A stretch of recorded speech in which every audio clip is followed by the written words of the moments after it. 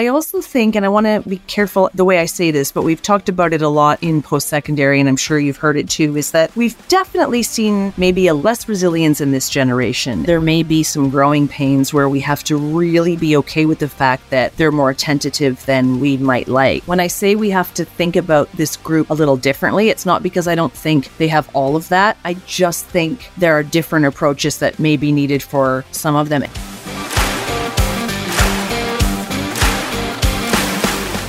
All right, Melanie, I am so excited to have you here. And for those of you who don't know, I've had the opportunity to be the CEO in residence out of Trent University, which has been, I'm going to say, like a career-altering sort of experience for me in understanding the next generation and different levels of maybe my own leadership as well. And part of that is because I've had the opportunity to connect with incredible people like you. Melanie, I would love for you to give us a little bit of a background on how you got to where you are today.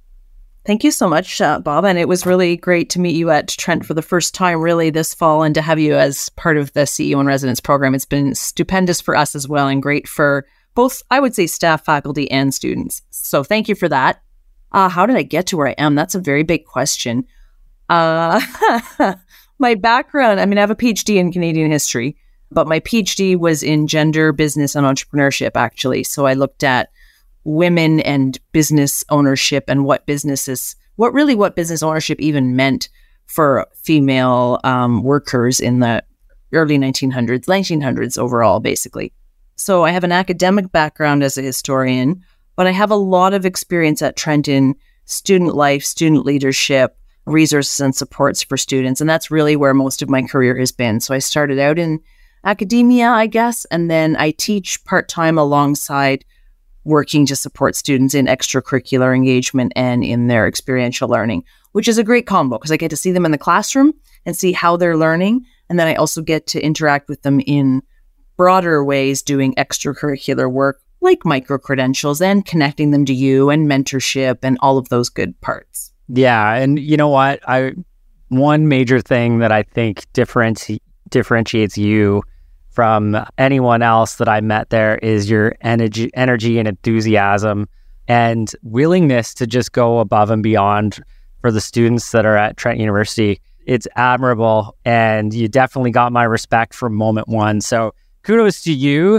It's it's not necessarily an easy task, a lot of these, and I've been part of quite a few masterminds, and the one that I'm in right now, we talk about some trauma and stress and resiliency.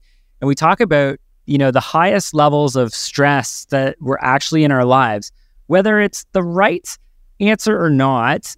The highest level is in that teen, adolescent, forming who you are, your knowledge, like the highest stress levels of your lifetime, even though when we get a little bit older and we know that, there's death and health and sickness and finances and all that stuff that comes, it's maybe more challenging.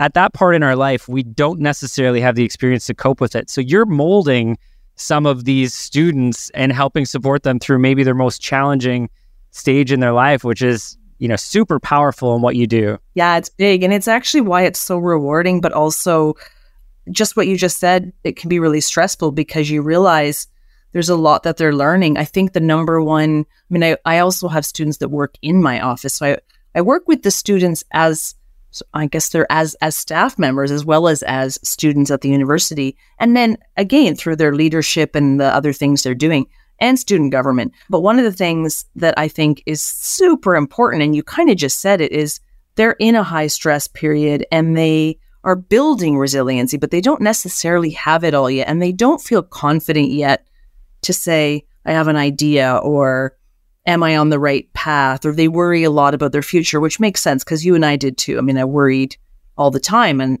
sometimes I tell them you should worry less because things will work out, like worry less. But one of my jobs, I think, and this is maybe where my enthusiasm comes from, is to build them up, to be like, you've got this, you're great, you're wonderful. And watching a student go from, I don't know, how did I do on this, to, oh my gosh, she said I have this, I can do it. Like that, it sounds minor, but it's not. To really instill a sense of, you have this, you're vibrant, you're intelligent, nobody can take that away from you. anybody can grow and learn from this. And I think that is important to what I'm teaching them. Absolutely. And you know what? It's something that at any stage in our life, if we're a leader of any sort, that has to be something that we incorporate. And I know for me, a good example was last Friday night. I think I was at the office maybe a little later than I should have been. I don't know that my wife was thrilled with me last Friday, but hey, that's what happens when you have your own business. I remember before I left on Friday, I sent 4 voice notes to my team members. And all of those 4 notes were to say, listen, I see what you do. I see what you've done. You've done an incredible job. I believe in you. I'm so grateful to have you on our team, and I can't wait to see what we create together. And everybody's message was slightly different, but it's just acknowledging, some of the positive things that they're doing and continuing to reinforce that they're doing a good job. Everybody needs it. Everybody needs a cheerleader. Absolutely. And I think students can find, they're running through multiple classrooms. They're young, that's not a weakness. It just is where they're at. They're really busy, and they're in the training period of building confidence, which leads to other things down the road. And they're not all good at everything. That's certainly true. But the more you can find the strengths and say, that was amazing, what you did there was amazing, the more ready they are to hit the next thing and the next thing and the next thing. And then if they have a mistake, you just say, and this, I tell my student staff this, and my actually professional staff in this office all the time, I'm never going to yell at you and be angry for a mistake. It's a mistake. You're learning and doing your best. So we definitely lead from a place of you're not ever in trouble, really. And I think too, especially, Trent University being a world-class educational institution like it is, I think for any leader who's in any sort of innovative environment, that has to be it. Like if you're constantly nagging people for making mistakes or taking chances or stepping outside of their comfort zone, your innovation as a leader is going to be so stagnant. And, that you're going to always be falling behind and never catching up, because that's, an element of leadership that we all need to embrace. Exactly. And I think one of the things that ties what I do in a little tiny way to what you just said about innovation, but also actually to risk-taking and entrepreneurship. You might think, well, she's neither wealthy nor an entrepreneur. What is she talking about? But these things come together and are important because we are innovative for sure. We're asking students to take risks every day. We're trying to make sure we're open to every conversation. And then on top of that, I'm running programs around entrepreneurship and innovation and leadership. And what the students say when they come into those is, I want to see how to improve my future. And I want to learn for the future. I want to engage in something that's going to, sometimes in the classroom, but beyond the classroom. And then one of the things we're kind of instilling as well is, never going to be mad, as I said. It's okay to do badly and to make a mistake, but also you're going to fail, and failure is part of learning, and that's okay. And I don't just mean failing a class. I mean, you're going to stumble. And we've been talking about that in the micro-credential even, there are risks in what we do. And then we learn from those risks, and it changes the behavior for the next time. Yeah. And, and that just hits home so much with resiliency and risk-taking and failing. I think the idea too, that everybody needs to embrace for is more risk you're willing to take, the higher likelihood that you're going to fail, or there's going to be elements of failure along your journey, and it's okay. And, one of the things I see, and it's amazing to see how you're leading these students, but one of the things I see a lot of is people who get stuck in this mindset of being so risk averse and, a little unhappy with the way they never got a break or they never got a chance. It's like, you know what? This is just something that you have to take that risk. I was at the gym last Friday and I told my trainer I was going to do this social post, and I haven't done it yet, but I'll talk about it here, and maybe this will be my accountability note to do it. I said, I hate leg day. Like, I hate it. I hate leg day. I could care less about having strong legs in my life, Like, it's just not something that, for me, is something that's important. A lot of trainers love it, right? They always have big legs, strong legs. I'm with you. I'm just going to stop you there and say I'm with you because I'll do arm weights and then I'm like, I walk and I bike and I do all the other things on my legs. They don't need more. No, I know. Like they're holding me up all day. What else do they need, right? But I told him, I said, as a trainer, you're not going to like this. I hate leg day and I never want to do legs. And I said, but here's the thing. And I was like, this is, I think, a component of or a characteristic of being someone who's open to taking risk is that that it's going to be painful. And so I said, I will never skip leg day. I know Fridays, that's what he wants to do with me, and I'll never tell him to change it, even though I hate it, because I think there's an element of continuing to push forward, even though things are going to be difficult. Because I think a lot of times people pull away from that and they say, well, I don't want to really put myself in a position where it's going to be hard. And I think exactly what you're saying is it's okay to put yourself in that position and you're going to fail or you're going to struggle. And that's okay, because on the other end of this, you're going to have these learnings and this growth and this strength and, stronger legs that are also part of, the highest oxygen and, blood circulation in your body, largest muscle in your body. It is a good thing. We know it's good, but it just sucks. And I think that's what you're doing with this generation too, is you're telling them that it's okay. And I think that's important. Yes, I think all of that. But I also think, and I want to be careful the way I say this, but we've talked about it a lot in post-secondary, and I'm sure you've heard it too, is that we've definitely seen maybe a less resilience in this generation. And I shouldn't say this generation, it's not all people, but COVID for sure plays a role in that. Social media for sure plays a role in that. Busyness and comparing to others and pressures of the world. And I think a little bit of doomsaying and doom scrolling about the world.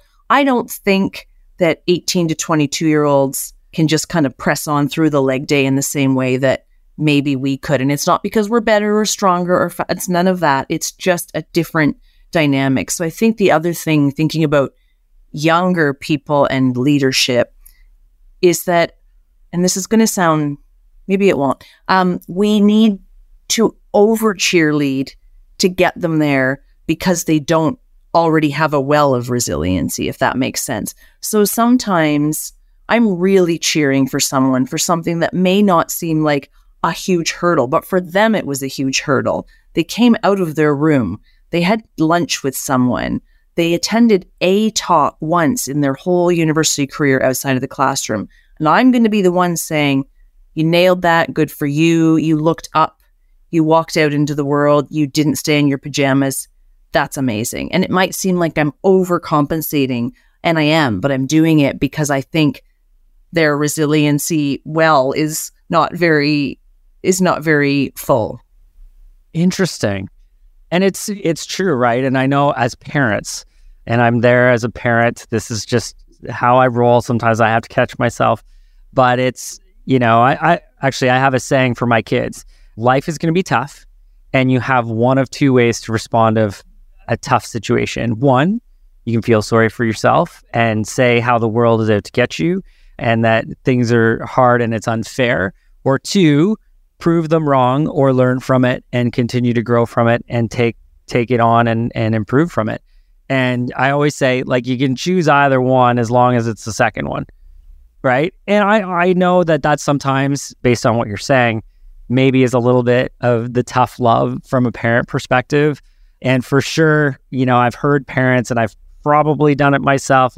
I've done it myself, where that kid who wouldn't come out of the classroom or come out of their bedroom and in their pajamas and it's their first time, instead of being the cheerleader like you are, saying, I'm proud of you, good job, you should do it again, this is amazing, what great progress, that I've been part of this, and I hate this about our society as well, is that I've said, oh, really? You're proud of that? You can do so much more. And I agree with you. I think it's the wrong approach. And if we're looking at being leaders, we need to embrace that people are coming from different situations than we can even understand to all depths. And we need to help support them to get to their end game or to continue to be successful.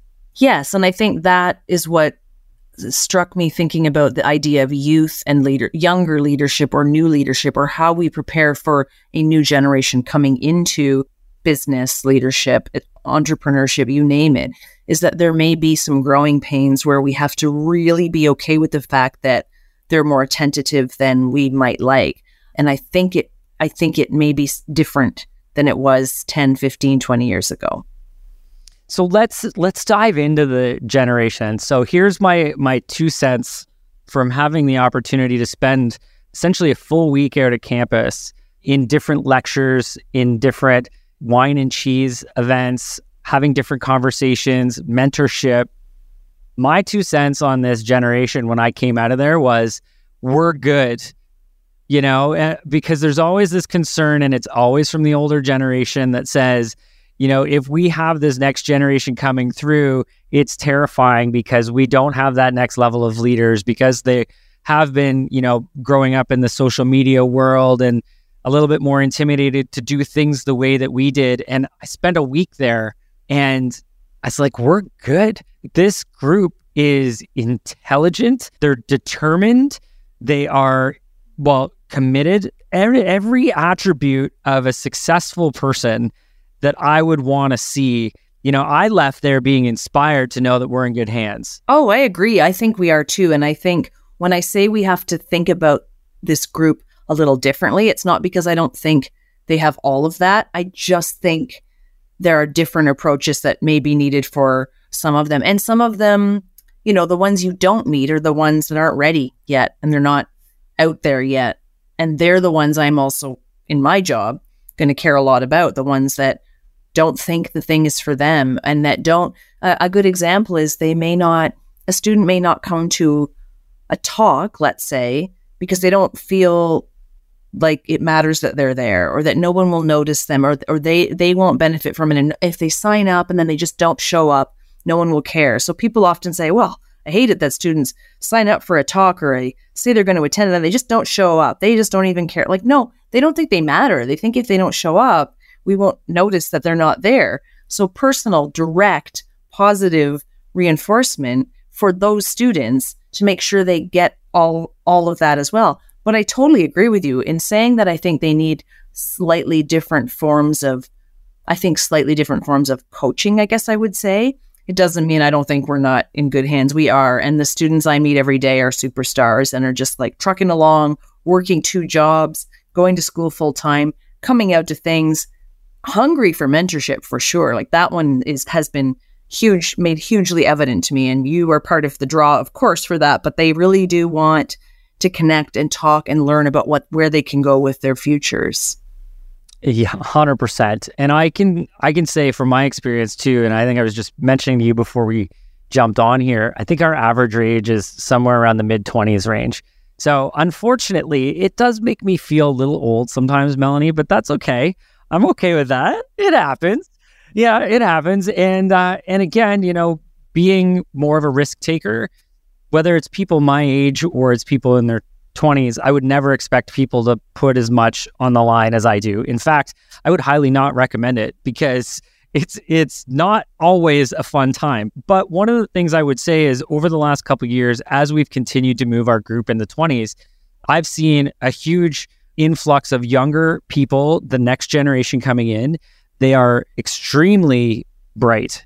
They are really excited about advancement and having a really clear knowledge of what it is that they need to do to get to the next level. That's something that I hadn't seen specifically until the last couple of years. Like the desire, I'm sure you're seeing it too, like that they're like sponges. What is it that we need to do to get to that next level? Which is pretty amazing. Yeah, I'm seeing that for sure. They're hungry for it.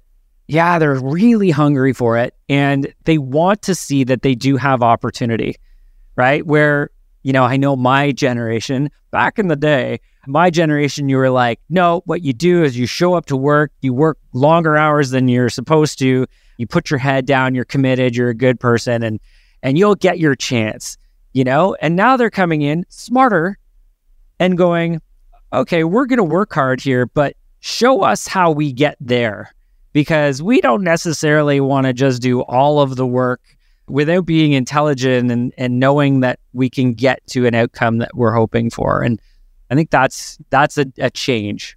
Yes. And I think they also have, I was thinking about the sort of ideas of success and wealth and what that means. And I think I keep saying generation, like the entire group versus us oldies. A huge generalization of generation. So let's just say the students I encounter at Trent in the 18 to 24 range have a really well-rounded and maybe more subtle definition of what they want out of their lives in terms of success and wealth. And wealth might mean time, and it might mean a different kind of wealth building around your time and the value of your time and how you put that time into the world and then how you make time for other things in your world. I think they're defining that in a really nice way. And I think we talk a lot about success is not just one path and one way. And then to the point of entrepreneurship, I mean, some of them, the example I can give is the micro-credential we're running right now on entrepreneurship and innovation.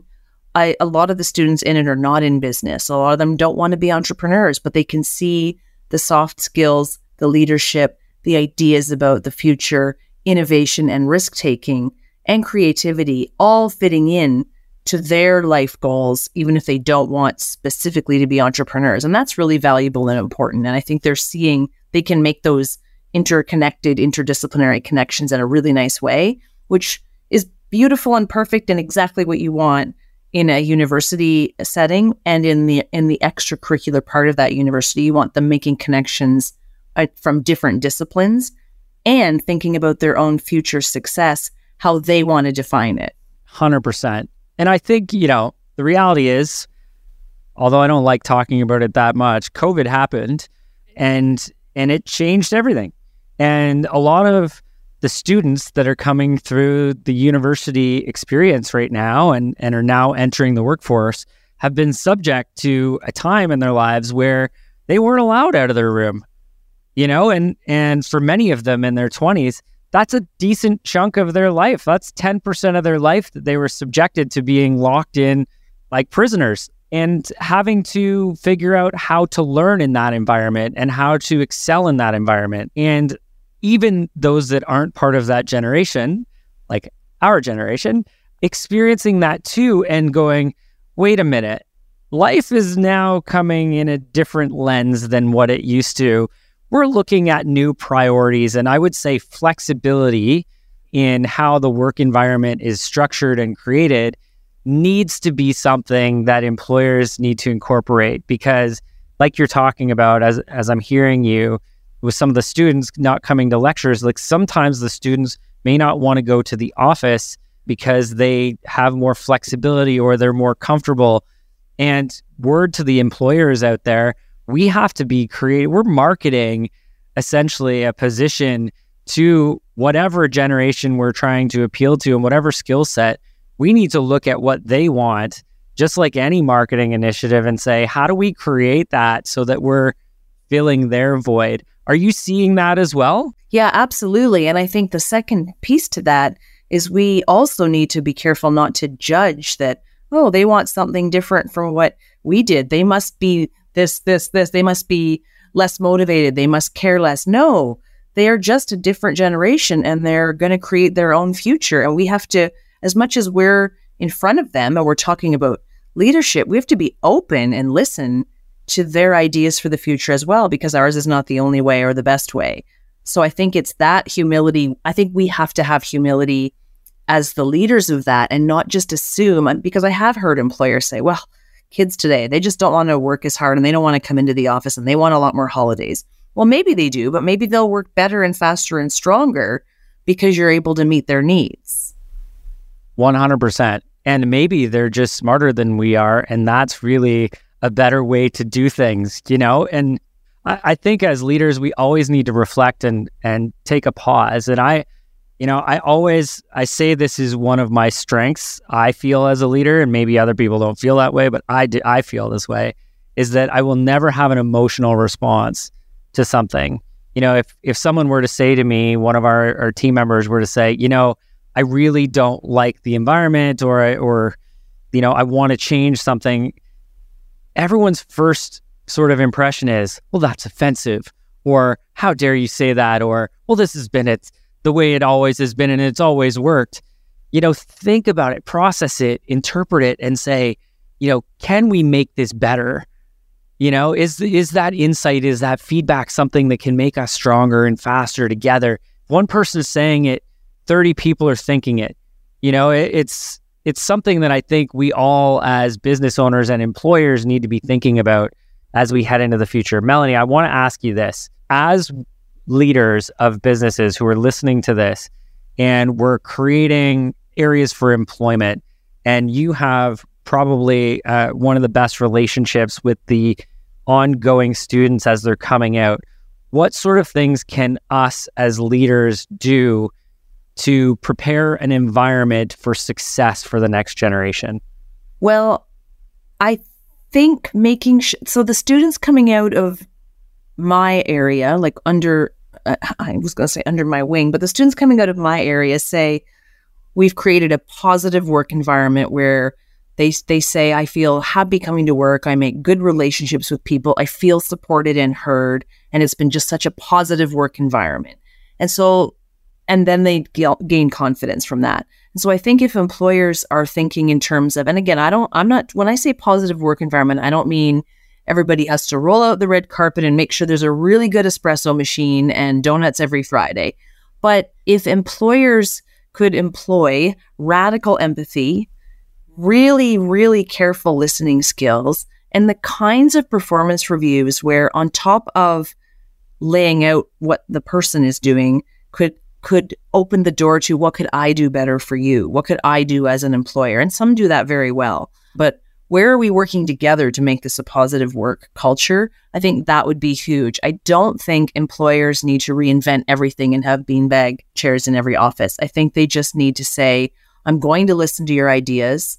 I'm going to make positive corrections when I need to, but you will never be demeaned by that, and making sure that they're being heard. I don't think it's that much more complicated than that. Yeah, no, and I completely agree. And, consistently, and everybody, again, listening, it's our job to evolve and learn, right? It's just not going to work like it did 10 years ago. It's, whether we're dealing with people who are in the baby boom generation or not, things have changed, circumstances are changed. And as innovative business leaders, we need to evolve with them. And I think, to Melanie's point, it's listening and genuinely listening, not pretending to listen and shutting it off, but interpreting it and saying, how can we use this information to make it better? How can we support people? And then, of course, there's a place in that to sort of say, sometimes as the boss, I'm going to have to give hard truths. But one of the things we've talked a lot about in my office is, I'm going to give you some love and give you the hard truth. I'm going to say, I love this, this, and this, and I really care and respect. I care about you, Bob, as a person. I really respect you. And what you did with this part of your role, it wasn't what we needed, and I'm going to have to ask you to redo it, and I'm going to make some corrections, and this is how we're going to behave in this office, and I still think you're wonderful. 100%. You can do both. You have to do both.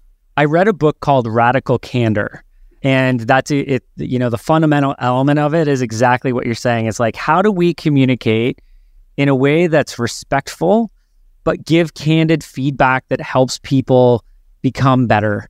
And they embrace it because they want to be better in how you're communicating it. It's not an attack. It's a respectful conversation of how can we continue to both learn and grow together.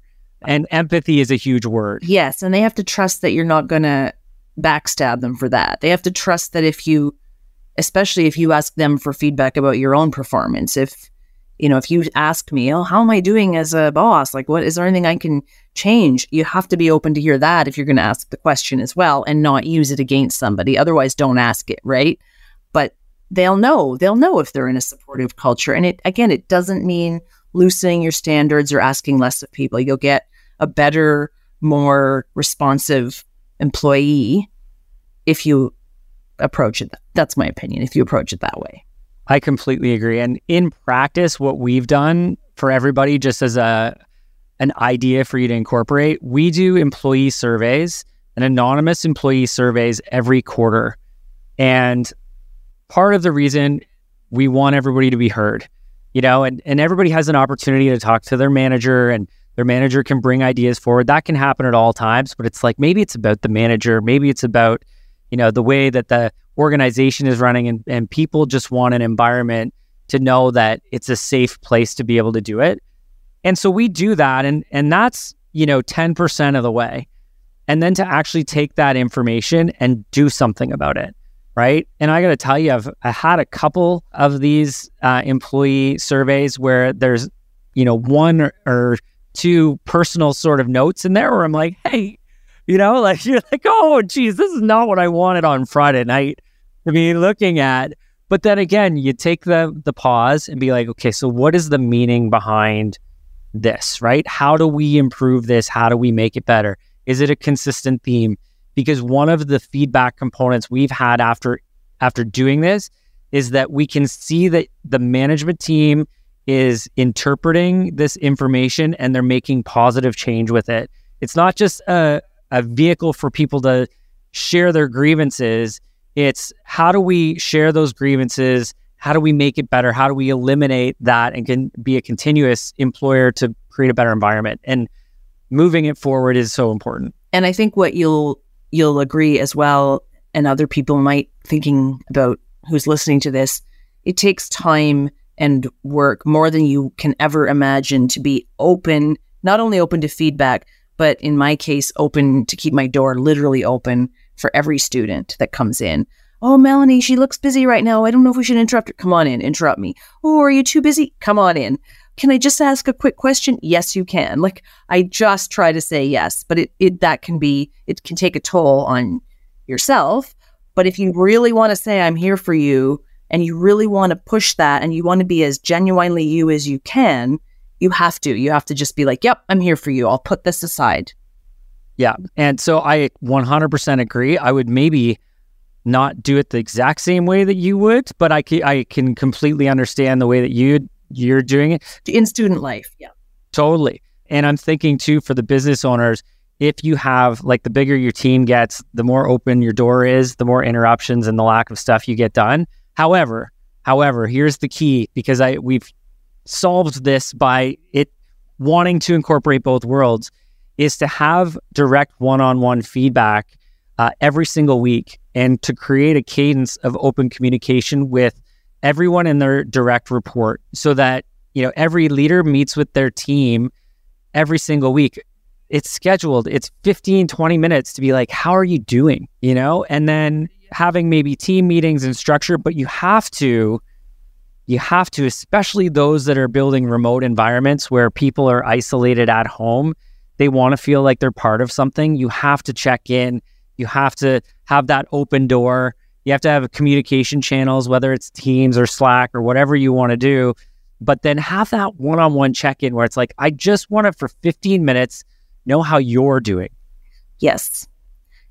And I also agree. You can't, in every job all the time, have your door open all the time. In the university world, I can't either. But the more I make it clear that I am available, the more my staff, both my professional staff and my student staff, they respect what they can see enough that they're like, oh gosh, okay, I'm really not going to bug Melanie today. Like, I know she's working. And if I say, I really need to get something done, they're so aware that I will almost always say yes, that they're very respectful when I have to say no. And I think that translates to other places as well. If you're as available as you can be, but you have to sometimes say, I can't do this today, you've made it clear that you're there for them 99% of the time, and they can therefore really respect when you have to put in boundaries. So it works. I agree. And I think, you mentioned a foundational quality that I think is important in this too, and it's that trust. Whether you have the open door where anybody can come in or not, or whatever that looks like,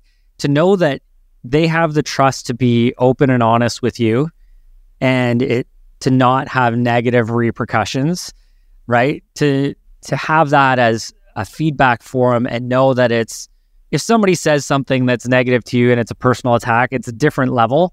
Totally different. Yeah.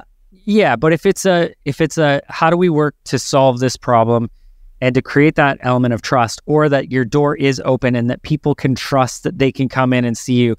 I've heard so many times people have an open door policy, but it's really not. It's like it's an open door in a figure, but don't walk in there. And that is not okay. It's about the trust. And yeah, if you don't have an open door policy, but you have a means for people to have an open, honest feedback or conversation with you, that's a super important piece too. I have one more really quick thing I wanted to tell you about students for the next, for the work world to come, on top of all the things we just talked about, which is don't assume they know things that they don't. So the older we get, the more removed we are from things that we just absorbed and understood. I had, and the example I'll give is, a few years ago, I asked a student to throw something in the mail, and she didn't know how to tell me that she actually didn't know how to address the envelope. Like, she hadn't sent a piece of mail before. This was a couple of years ago. How true is that? And I realized that's not her fault. Like, I assumed she knew something. Maybe it seems like a pretty low bar, but it wasn't for her. She just hadn't sent mail before. So remembering that sometimes our staff as well won't want to admit the things they don't know how to do. And so in particular, when I'm dealing with students who are younger, I try to remember, right, they might need a walkthrough, and I shouldn't assume any prior knowledge, and they might be afraid to ask because they think they're supposed to know it. And yes, they Google everything, Bob, that does happen, but they just, it just stumped her for about half a day, and I was like, what is she doing? It's just an envelope, and she couldn't do it. And now she knows, but that's not a sign of intelligence in any way. And it's not a sign, I'm not criticizing in any way. I'm just saying, if we make assumptions about a 21-year-old coming into our office, they just may not have learned that skill yet. 100%. And what I would say too about that group coming up is, man, they problem solve things way quicker than we, like you said, they do Google everything. And I'm like, yeah, I would, but they've probably already got the YouTube tutorial, loaded into their phone and walking in, and they're solving it right now. And I'm still trying to spell something out, it is pretty cool. They teach me a lot of things. I mean, I did teach her how to do the envelope, but they teach me a lot of hacks. 100%. So Melanie, just as a sort of final note from you, us as leaders and people who are building businesses, trying to create, the future. And my mission really is to empower business owners with good information and confidence to make good decisions in building their business, because I do believe that business owners, with the resources that they have, can ultimately impact the world in a greater way than probably any other group. And so trying to incorporate that to say, listen, we know the next generation's coming up. What are a few things that maybe we haven't talked about? How can we prepare to really succeed with the next level of employees coming up the food chain? Around business in particular and business connections. The biggest trend I'm seeing is a broad-based interest in sustainability, social innovation, the planet, the climate, and ethical. Not that every businesses are necessarily unethical, but this crop of students has a real interest in solving what are called wicked problems or world problems around global issues, sustainability issues, planetary problems. So I think we have to be mindful of that in a business sense, that seems to be that's something that they care a lot about, as the planet, the health of the planet, climate change, and they're trying to problem solve those things in sustainable ways and innovative business ways. So I think probably encouraging, and then I think beyond that, recognizing that innovation comes in many shapes and sizes, and that students have a lot of ideas in their heads and are going to be bringing them to all of our tables. Yeah, and that they have been a way more innovative generation than my generation. We were on the bubble of it, but man, if you look at the technological changes that have happened since I was a kid, you're going, wow. And yeah, I know my grandfather, he experienced color TV, and the first car. And yeah, that's innovative, but now you've got phones, computers, and everything in your pocket, and, microchips in the world is becoming a pretty incredible space and the technology is advancing so quickly. Yes. And that with the idea of globalization, I think many of them are better traveled at the age they're at than I was at their age. And so I think they have a better sense of a world, like applying what they might want to do in a business sense on a global level. Like globalization is really mattering to them in a way that I think we didn't get there. So I think that's important probably for employers and for business owners to know. But for me, the takeaways are that I know I said there's a lower resilience, but they're more resilient than we think if we can give them the time and space. They're going to be thinking about large global problems. Their cynicism about whether the world's going to make it is maybe combated by their really creative solutions to that. So I think they have the ideas if we can let them run with that a little bit. That's amazing. I love that.